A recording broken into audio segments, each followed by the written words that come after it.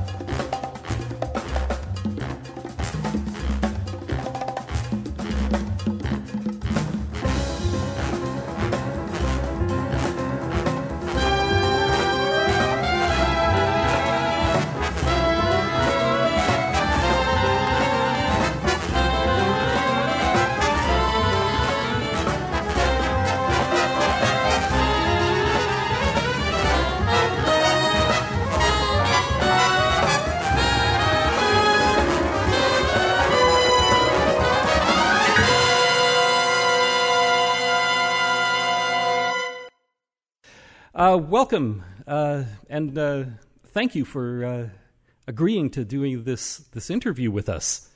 I'm delighted. I'm delighted to support MFM. Thank you for the lovely, unbelievable review, and thank you for the privilege of being able to speak to you. And really, it's my privilege. Oh, the privilege is all ours. You have had a very, very interesting career.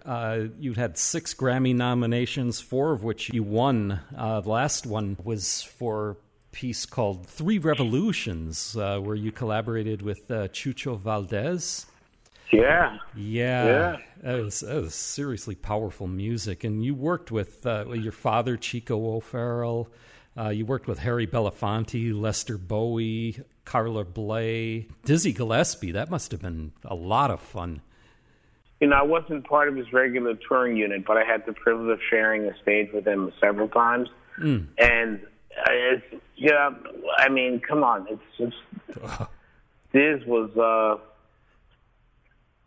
Diz was just, he's like Prince, man. He just, he commanded that energy. You had to listen to him. You had to respond to him. I don't know.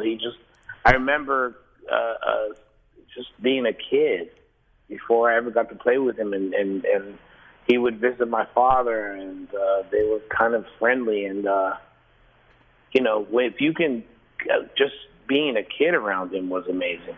Because he just kids are super smart. Yeah, they can spot frauds from a mile away. But this man, you just wanted to talk to him, and he's like such a cool person. That's amazing. And then to play with him, to look, to be on a stage with him was extraordinary for me. Yeah, that's one of the things about being on the stage with a real master is that the real master musicians elevate you when you play with them. They bring you up to a new level. I think that's true. I think that anytime you get a chance to be around someone who operates on a high level, you have to really, whatever you think of yourself or you're playing, or whether you're up to it or not up to it, or just being around people that are focused like that and have that kind of mastery makes you a better musician. Whether or not you realize it at the time. But if you're open to it, it's an experience. If you're open to being around people who have a lot to teach you, you'll learn. You'll learn by osmosis. You'll learn by copying. You'll learn by checking them out. I mean, it's really important to not think you're that accomplished or the top banana, at any given moment. Just look at people and marvel at what they can give you. You had also done a lot of composing. You had commissions from Meet the Composer, Jazz at Lincoln Center, the Apollo Theater, the Bronx Museum of the Arts, Symphony Space, et cetera, et cetera. How do you approach such projects?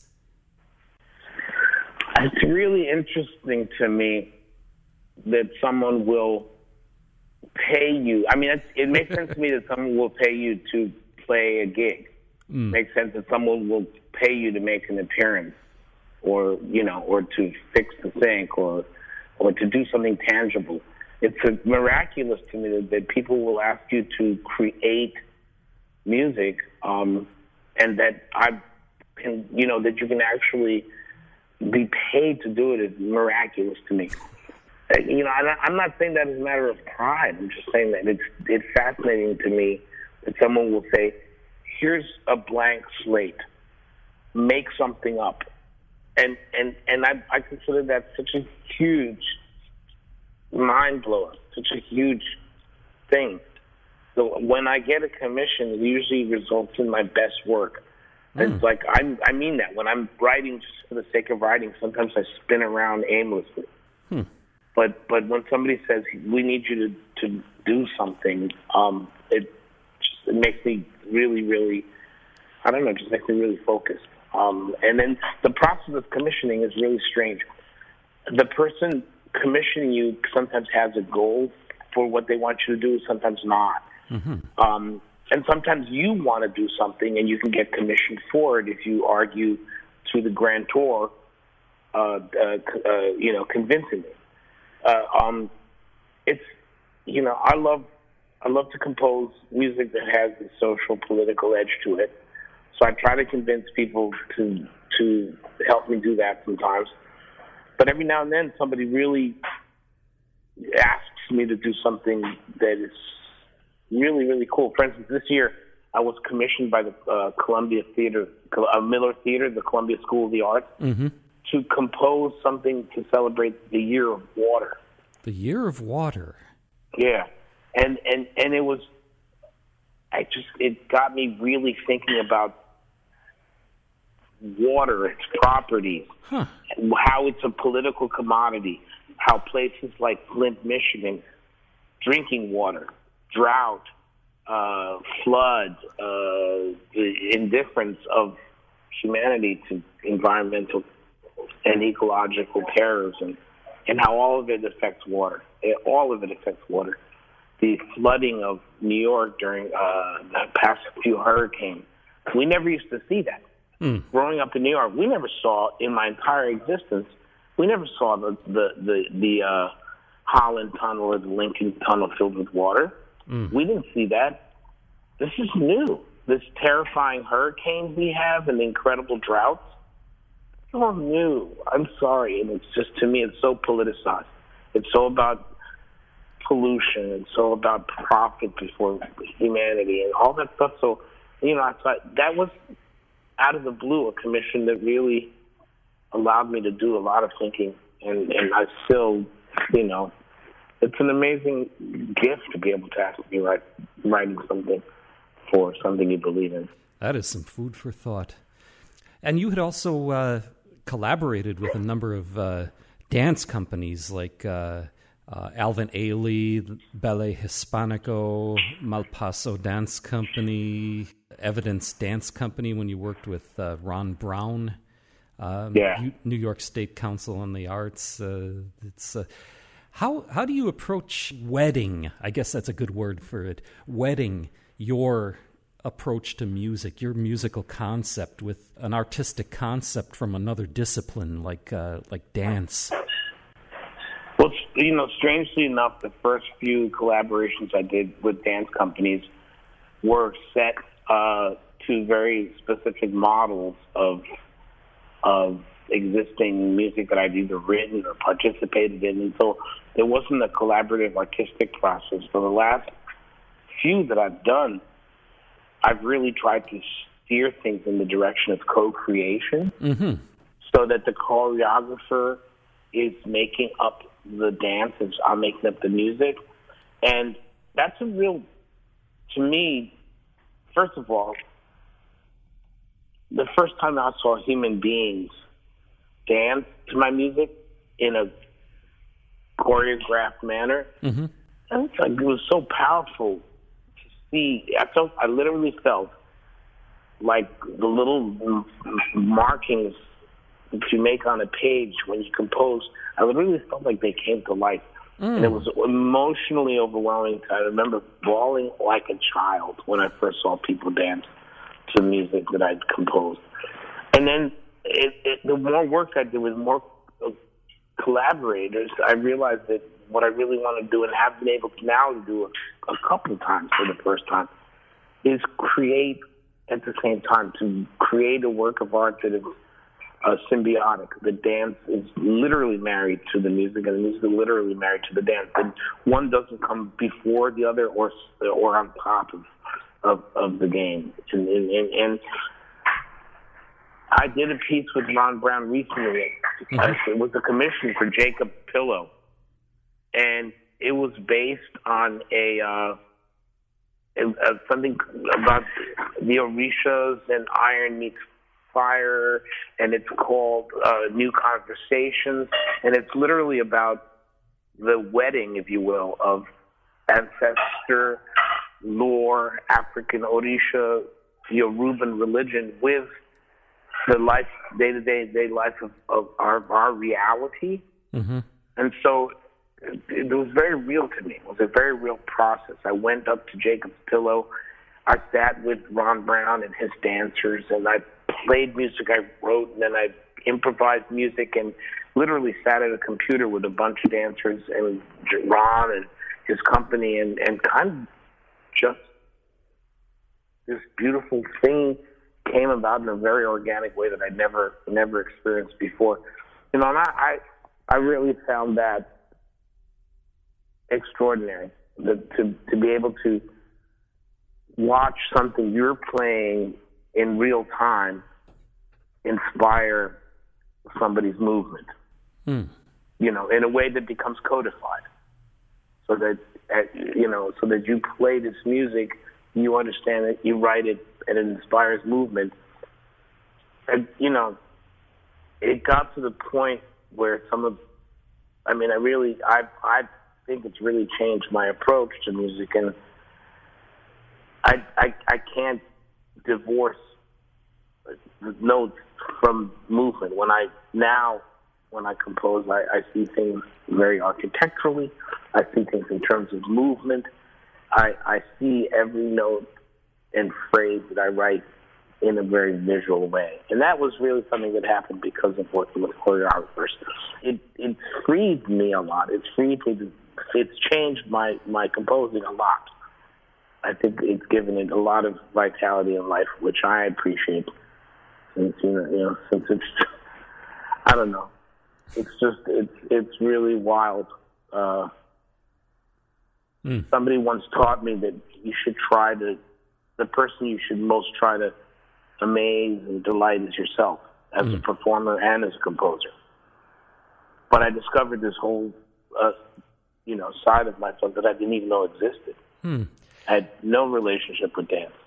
That's something about these kind of collaborations that you use the word symbiosis, which is very apt to describe this, because musicians are a community. Musicians are a tribe, their own culture, and dancers are a tribe. Everybody's got their own tribes. Scientists have their tribes. Auto mechanics have their tribes. And in situations like that, where we find that symbiosis, it gives us a new perspective on ourselves. I mean, this is what you've been what you're saying. It brought something out in everybody that we didn't know that we had, and creates something greater than the sum of its parts. I don't know if I'm mistaken in saying this, but dancers, I'm sure there are a lot of people who will probably experience this differently, but dancers have a much deeper connection, I think, to each other than a lot of tribes. I don't know if it's because of the physical nature of catching somebody in midair, or I don't know. There's obviously a lot more trust. If you misread something in your saxophone section, no one's going to die. Mm-hmm. You know what I mean?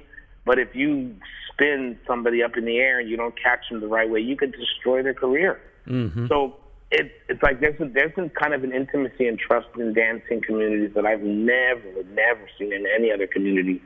And I remember once we were performing in Toronto with Malpaso, and one of the most amazing dancers I've ever known in my life is this woman named Dunya. I don't know what happened. Either she had a detached retina or something happened just before we went on stage, and she all of a sudden couldn't see. Wow. And her company, these dancers surrounded her, and they were weeping with her and praying and comforting her, and there was just such profound sharing of that experience in that company. It was right. I don't know. It was the only thing I can think of is almost religious, man. Mm. These people were so connected to the suffering of their colleague. It floored me. And then I saw one of the truly great miracles I've ever seen. This woman got out on the dance floor and danced. And I'm experiencing chills just remembering that minutes before she got out on stage, she could barely see. Mm. But that somehow in the transmission of love and concern that her family had for her, she went out and did one of the most unbelievable, and it was a soliloquy. Wow. It was a soliloquy. It was a solo dance that she did. Man. And she just went out and just did one of the most beautiful dance performances I've ever seen in my life. And I'm convinced that it had to do with this outpouring of community and love that she experienced from her colleagues minutes before. Your music tends to be categorized as Latin jazz, and it's amazing that it eventually got its own categories with the Grammy, and that it's become so important in American music. But your music seems to try to extend the boundaries or expand the boundaries of what is accepted as Latin jazz or Afro-Cuban jazz. Yeah, well, it's funny. I don't like the sandbox that I got stuck in. So I don't really like the sandbox people stick anybody in. So I don't, to me, the roots of that, and that's an ancient kind of sandbox. The roots of jazz and Latin are so interwoven that they're kind of inextricable. Mm-hmm. And to me, people who think there's a difference between Latin and jazz, there is an aesthetic different approach. Mm-hmm. But the kernel, the swing kernel, is the same rhythmic code as the tumbao kernel. Mm-hmm. It's the same art. It's the African DNA that is permeated throughout all this music, through salsa and Latin and hip hop and jazz. I mean, to me, I don't see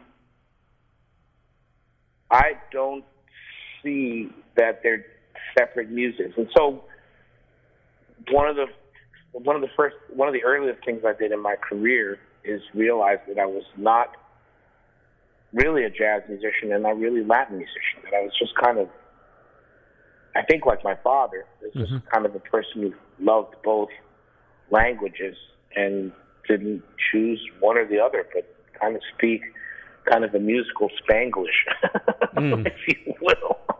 There you go, man. I'm not an expert in either of them. I'm a lost child, infinitely amazed by both. So I will never encamp myself in either world. And in fact, I've begun to see just so many other worlds that are just, it's all, to me, and it's not like saying everything is just one continuous sameness. Mm-hmm. By kind of seeing the roots and the directions that both these music takes, I'm actually very aware of their different aesthetics. And when you're aware of the different aesthetics between jazz and Latin, you're able to kind of traverse both worlds in a much more cognitive manner. There's a declamatory style in Latin improvisation. There's more of a bebop-y style of improvisation in jazz. And, the best example I can think of is I think Jerry Gonzalez kind of shows this. If you listen to Monk, if you listen to Thelonious Monk, you kind of hear the essence of Afro-Latinness, because it's bebop, but it's not. It's African, but it's not. It's Latin, but it's not. It's all those things in a great big awareness of how they interweave. I don't know how else to explain it. It's I can't limit the world of jazz, and I can't limit the world of Latin. So, and people do stick me in the category of Latin jazz and Afro-Cuban jazz and Afro-Latin jazz, but that's okay. It's, human beings have a need to categorize. Personally, I tend not to even think in terms of genres or even styles. And when I speak about these things, I'm actually translating my ideas to a conceptual framework that other people can understand. I think it's a matter of music constantly evolving to try to express every latent possibility that's within the music. That's brilliant. You know what? When I was in college and I took an art survey course, mm-hmm. I remember the professor talking about an entry point and how the masters, especially when the early history of the Renaissance and that the masters of art, the master painters, the people who really they had an entry point into the work of art, mm-hmm. whether it was a specific thing, that specific point in the person's, in a portrait, for instance, in a glint in the eye, or mm-hmm. Particularly, but every painter, every great artist has an entry point into their work. Hmm. And I feel like, that's what we should aim for, not the genre, not the genus, not the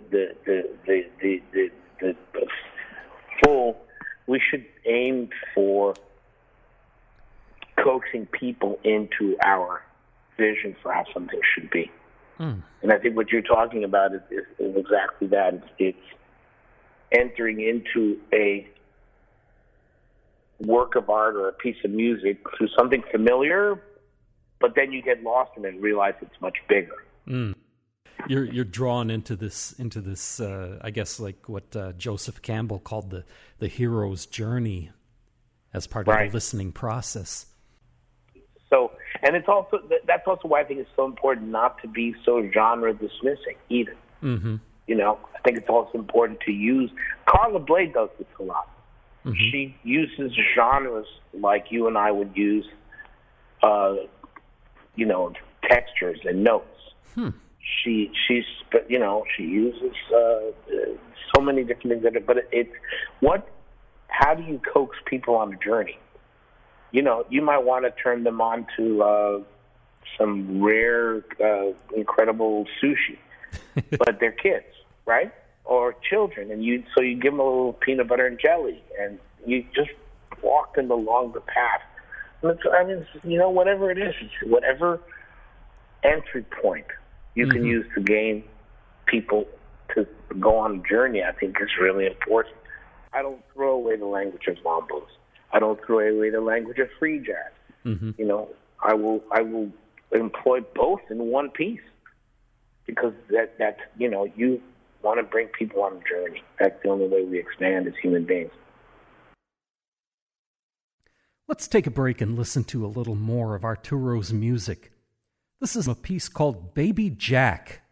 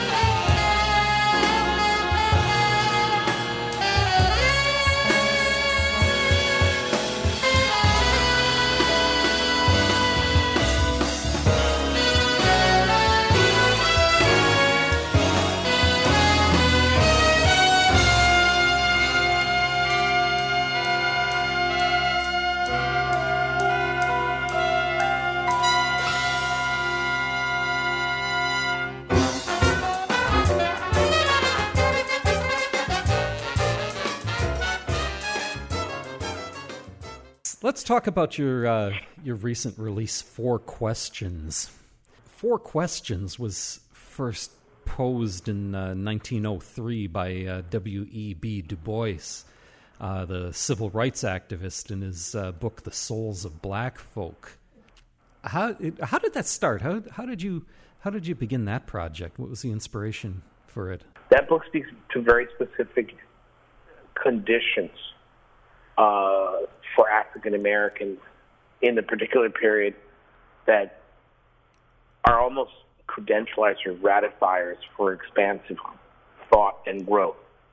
And somehow, here we are, X amount of years later, and we're still fighting those same problems. The same problems. So now we have, very accomplished black men and women who are still being stopped by cops and brutally killed. Mm-hmm.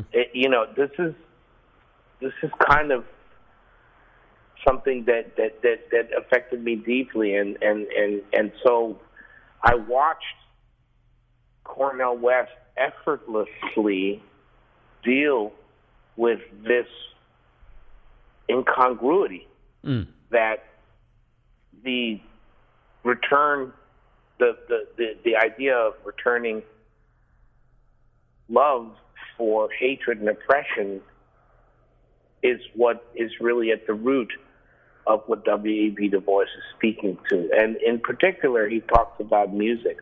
And so I watched him. I mean, I kind of followed Cornel and saw him many times on YouTube and on TV, and I just always was kind of floored by this profound love, nature, civil rights hero person. But I particularly was moved by a speech he gave in Seattle, at Seattle Town Hall, when he was, speaking in support of a book he wrote called Black Prophetic Fire.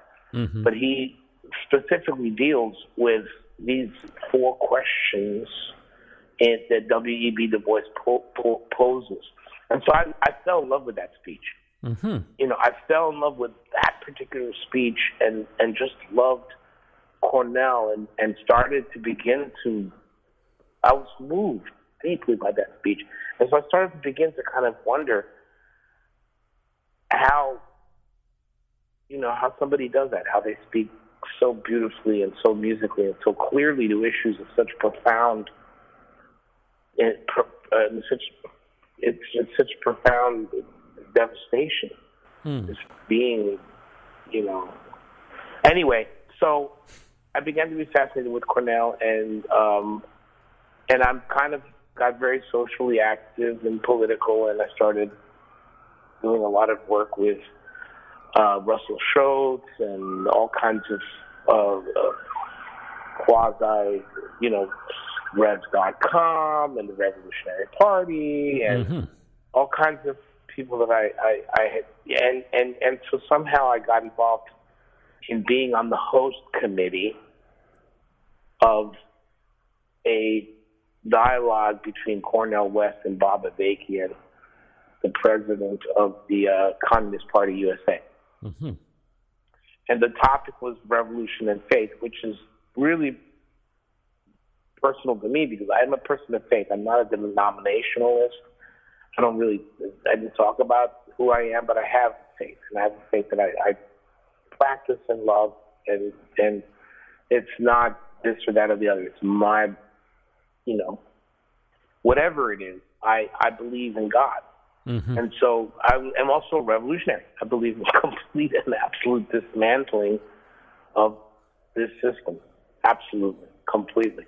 And so I was really, interested in this dialogue because, of course, communism essentially says you can't be a person of faith. That faith is dogma created by capitalist society to enslave people. Mm-hmm. And I'm not there. You dig? Yeah. So I was really fascinated by how Cornell was going to deal with this. And it was held at Riverside Church. And I watched Bob Avakian speak, and he was very eloquent, very inspirational leader and speaker, and he was fascinating. And so then I watched Cornell, and Cornell struck me as something altogether different. Cornell struck me as inspired in a way that I had never seen before. That was the first time I saw him live, and as he was speaking, he just reminded me of John Coltrane and Dexter Gordon.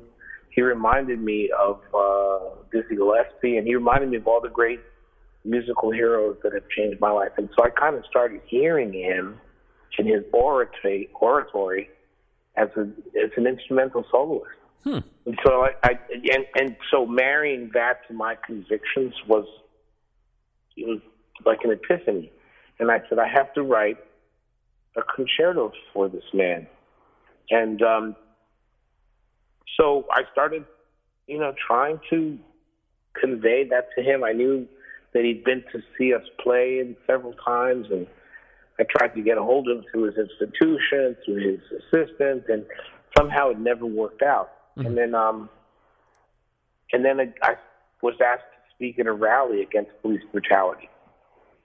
And so I was able to sit with Cornell and march with him, and eventually the evening ended at some church, and he spoke again and gave one of the most unbelievable speeches I ever heard. In fact, I remember he had a flu, but somehow he dragged himself up onto the podium, and he was so weakened by the brutality of this police stuff and by his physical condition, I thought he was going to pass out.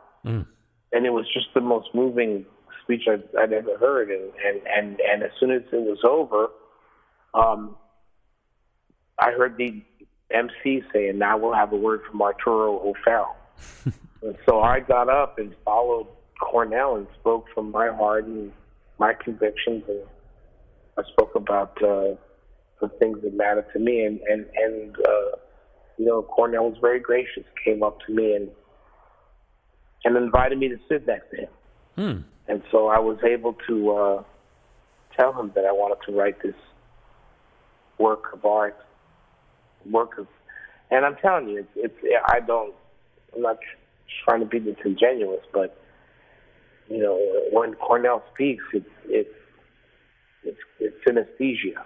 It's music and light and colors and swirling things, and I just was trying really, really hard to capture some of that unbelievable improvisatory elegance and genius that he spouts. And so I finally was able to track him down, and it was one of those situations where I was able to convince the Apollo Theater to commission the work so I could seclude myself and really pour my life and soul into it. And I was also lucky enough to have a residency at the MacDowell Colony in New Hampshire, and I was able to research,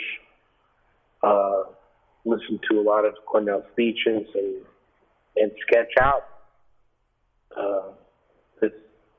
my ideas and bring them to some sort of formal stage of realization. And I think you captured it nicely in your music. Well, yeah. I mean, I know I tried to capture his exact pitch and cadence in his speaking, but he changes it every time he gives a speech. So what ended up happening was even better.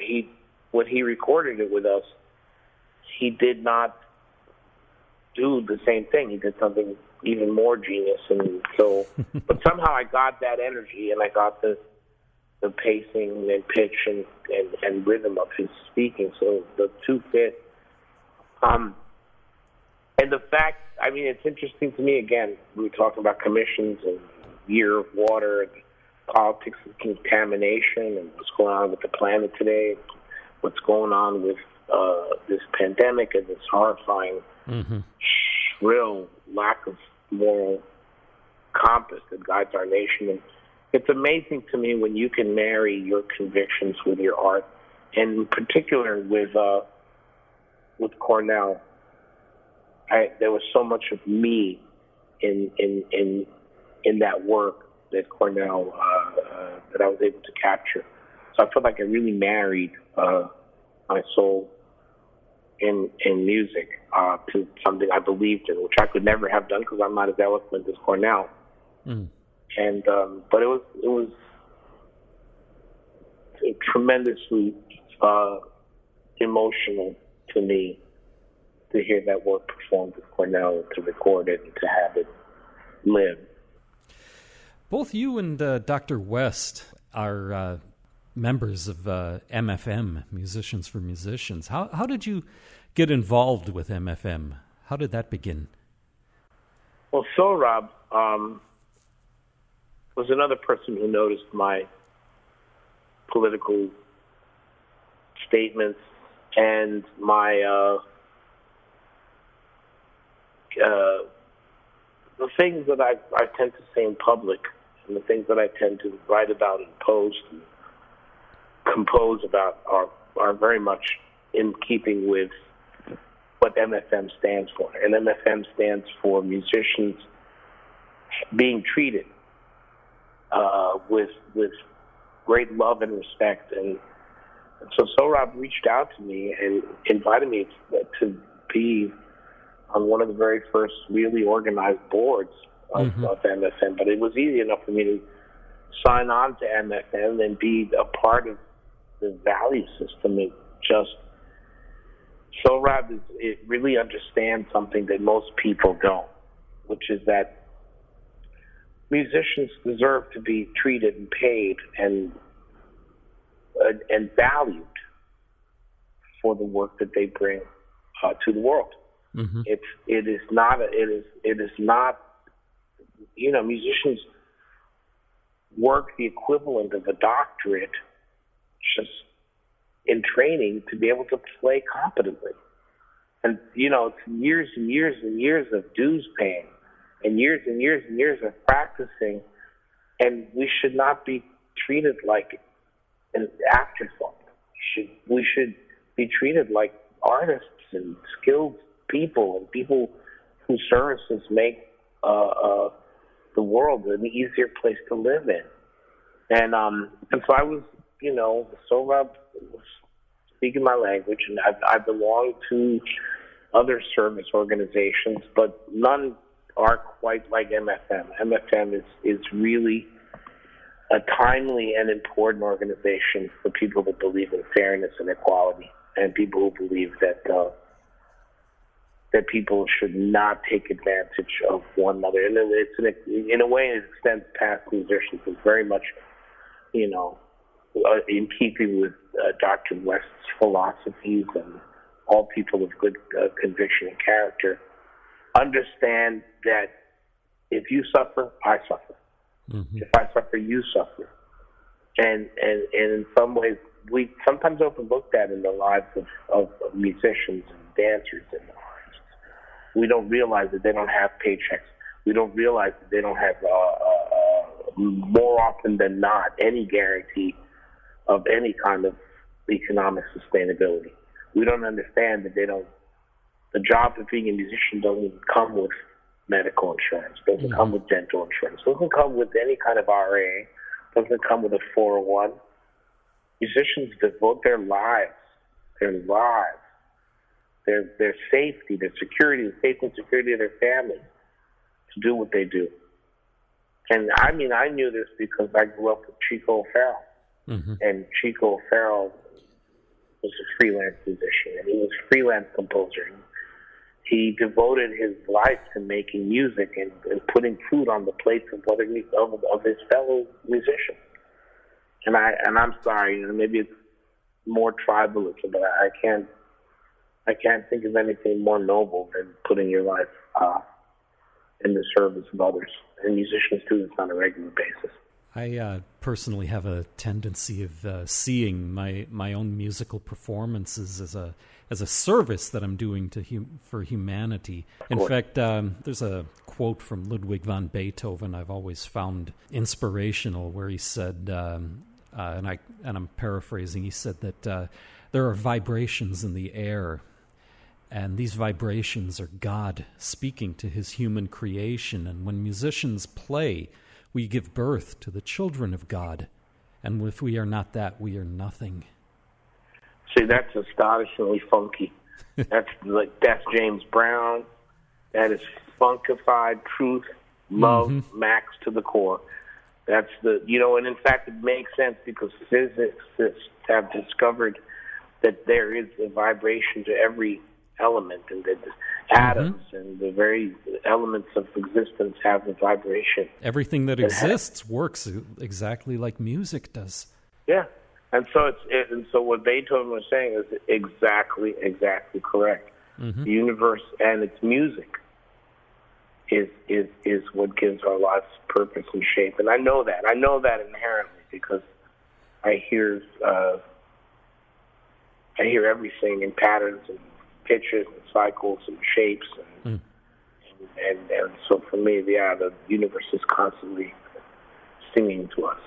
Beethoven was right on the money. Right on the money. Who are we to argue with Ludwig van Beethoven? Not I.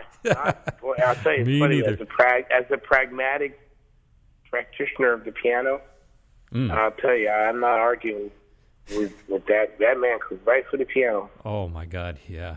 He could write for his orchestral works, the symphonies. Wow. Yeah. There is a reason Beethoven seems to love it. Yeah. And you know what I told my son? My son's a trumpet player. He's a wonderful musician. I told him, if you want to learn how to improvise, listen to Nusrat Fateh Ali Khan. Yeah. Oh, my God. Oh, whoa. You just opened up a real thing there, man. Whatever you are, if you don't hear the universe and God, Allah, speaking to us through mm-hmm. Beethoven and Nusrat Fateh Ali Khan and John Coltrane, just just pack it up and, just don't, don't, if you don't want to be open to it, don't be open to it. But it is, I mean, I've correctly channeled music as, to me, the direct voice of God. And it's just gracious, just grateful to be alive, to be a musician. Yeah. One last question. It seems that, throughout your career, you've been always doing all of these different things, and you're always striving to move on to bigger and better things. What's next? This is a very good question. I am working on. No, it is. It's a very good question. I know it sounds like the fad of the year, but I'm working on an opera. Not because I'm an elitist, not because I am a fan of big, huge structures, but because there is a matter that spoke to me in larger than life terms. It has to do with the murder of an Ecuadorian immigrant in 2008, whose his name was Marcelo Lucero, and he was coming home from work one day when he encountered a group of teenagers who were intent on going Mexican hunting, beaner hopping, they called it. And they were used to shaking down immigrants and the police looking the other way, and of course the atmosphere of bank failure and blaming the immigrants was powerful in 2008 in Long Island and Patchogue. And so when Marcelo resisted, one of the young men plunged a knife into his heart, and he died. And it was at first just, it was a hate crime, and everybody was, it made the news, and then, it was quickly forgotten about. And then there was a series of articles exploring how some of these young men that killed him were tangentially involved in the Latino community, and in fact, one of the young men who killed him was a black Puerto Rican, a young black Puerto Rican kid.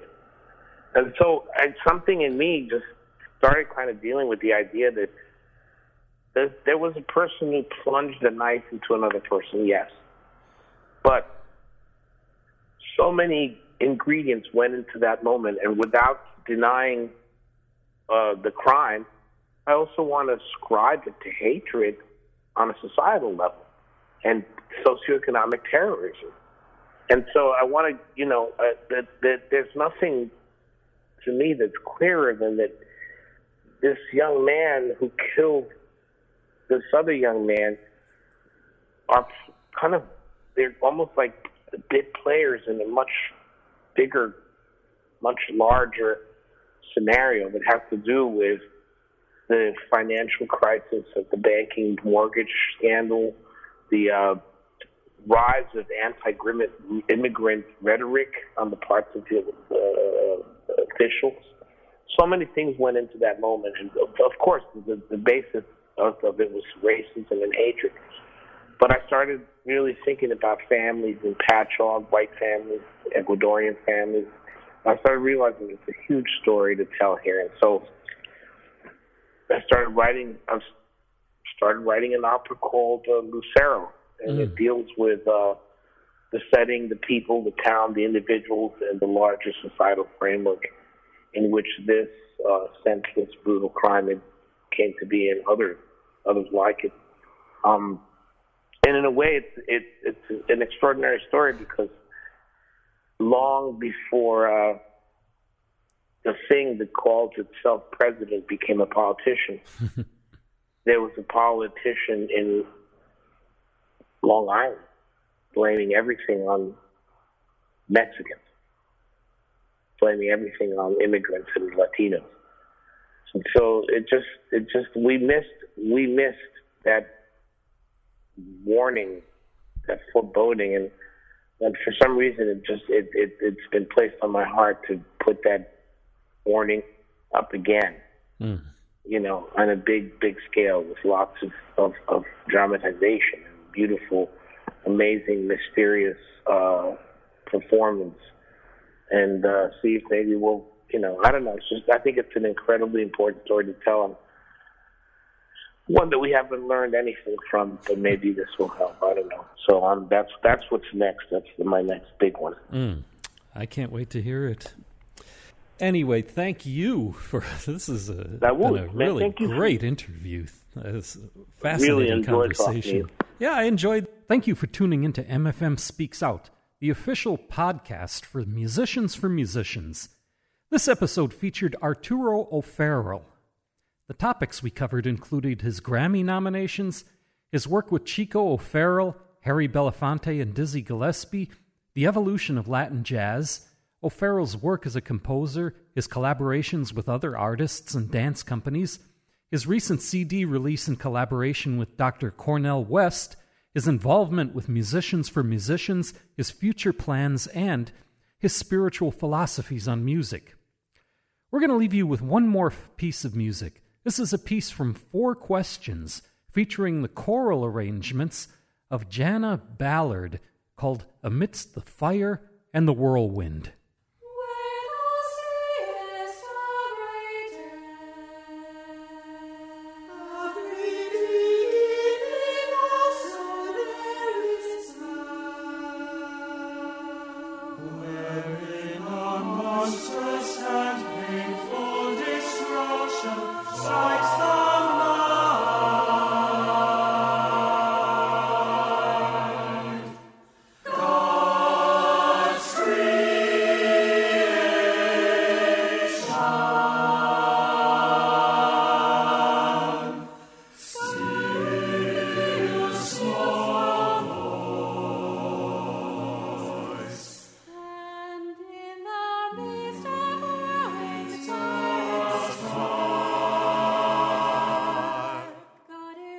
Fire.